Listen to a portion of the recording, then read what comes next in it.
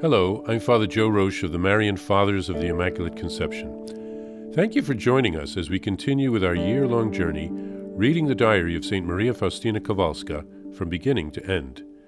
Today, we take up from where we left off, beginning with diary entry number 95. A deeper knowledge of God and the terror of the soul. In the beginning, God lets himself be known as holiness, justice, goodness, that is to say, mercy. The soul does not come to know this all at once, but piecemeal, in flashes, that is to say, when God draws near. And this does not last for long, because the soul could not bear such light. During prayer, the soul experiences flashes of this light, which makes it impossible to pray as before. Try as it may to force itself to pray as it did before, all is in vain. It becomes completely impossible for it to continue to pray as it did before it received this light. This light which has touched the soul is alive within it, and nothing can either quench or diminish it. This flash of the knowledge of God draws the soul and enkindles its love for him. But this same flash, at the same time, allows the soul to know itself as it is. The soul sees its whole interior in a superior light, and it rises up, alarmed and terrified. Still, it does not remain under the effects of terror, but it begins to purify itself, to humble and abase itself before the Lord. These lights become stronger and more frequent. The more the soul is crystallized, the more these lights penetrate it.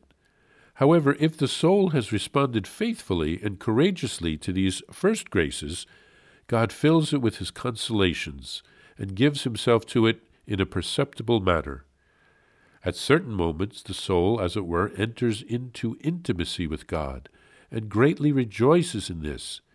It believes that it has already reached the degree of perfection destined for it, because its defects and faults are asleep within it, and this makes it think that they no longer exist. Nothing seems difficult for it.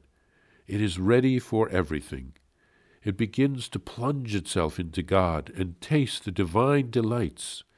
It is carried along by grace and does not take account of the fact that the time of trial and testing may come. And in fact, this state does not last long. Other moments will soon come. I should add here, however, that the soul will respond more faithfully to divine grace if it has a well-informed confessor, to whom it can confide everything. In this section and in those that follow, St. Faustina gives us a glimpse into her soul. As I have said, she was a victim soul, so she had a very special vocation. She suffered with Christ in reparation for the sins of others. All of us need to grow spiritually and to be purified. We can liken this to the basic training of a soldier or a sailor or boot camp.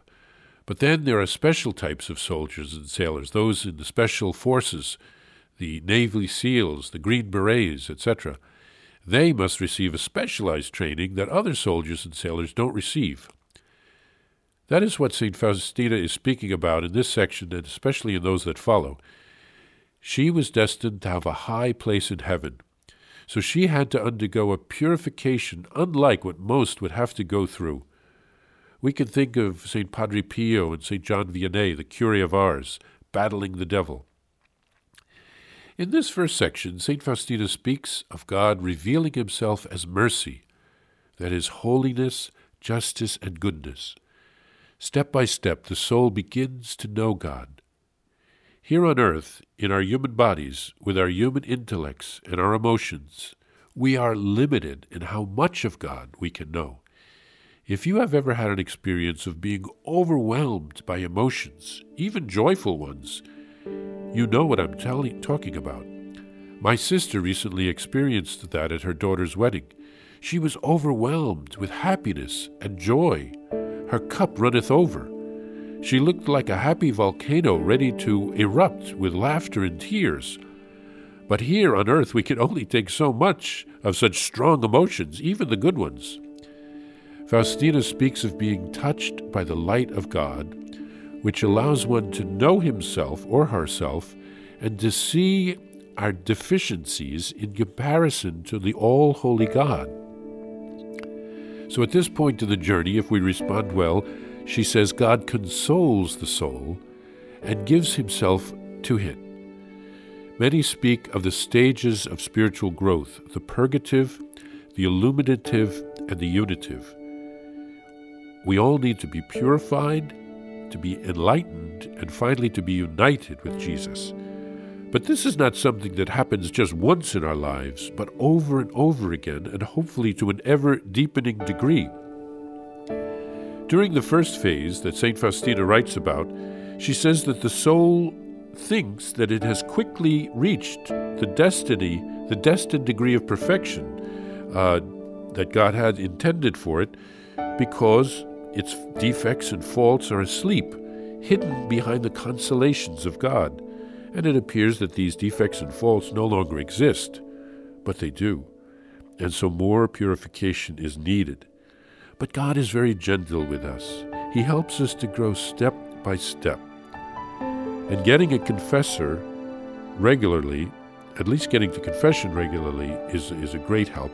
And if we can find a regular confessor, one that knows our soul, that can be a great help to us, especially those who are religious.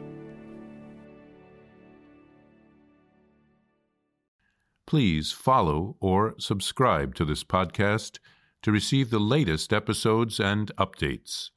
If you have enjoyed this podcast, I invite you to leave a review. Reviews greatly improve our podcast ranking and will help other people throughout the world find St. Faustina's Diary in a Year. Remember, Jesus promised St. Faustina in Diary number 1075, souls who spread the honor of divine mercy are protected by God like an infant by a gentle mother. Please help us spread the message of divine mercy. Thank you, and God bless you. Visit shopmercy.org to order your copy of Divine Mercy in My Soul, the Diary of St. Maria Faustina Kowalska. It's available in print in English, Spanish, and Polish, and in English as an e-book, available now on shopmercy.org. Are you enjoying this podcast? I invite you to listen to more shows brought to you by the Marian Fathers of the Immaculate Conception. Join us daily for enriching spiritual content, which will help you on your journey with Jesus Christ. Simply visit DivineMercyPlus.org for a complete list of our shows. That's DivineMercyPlus.org.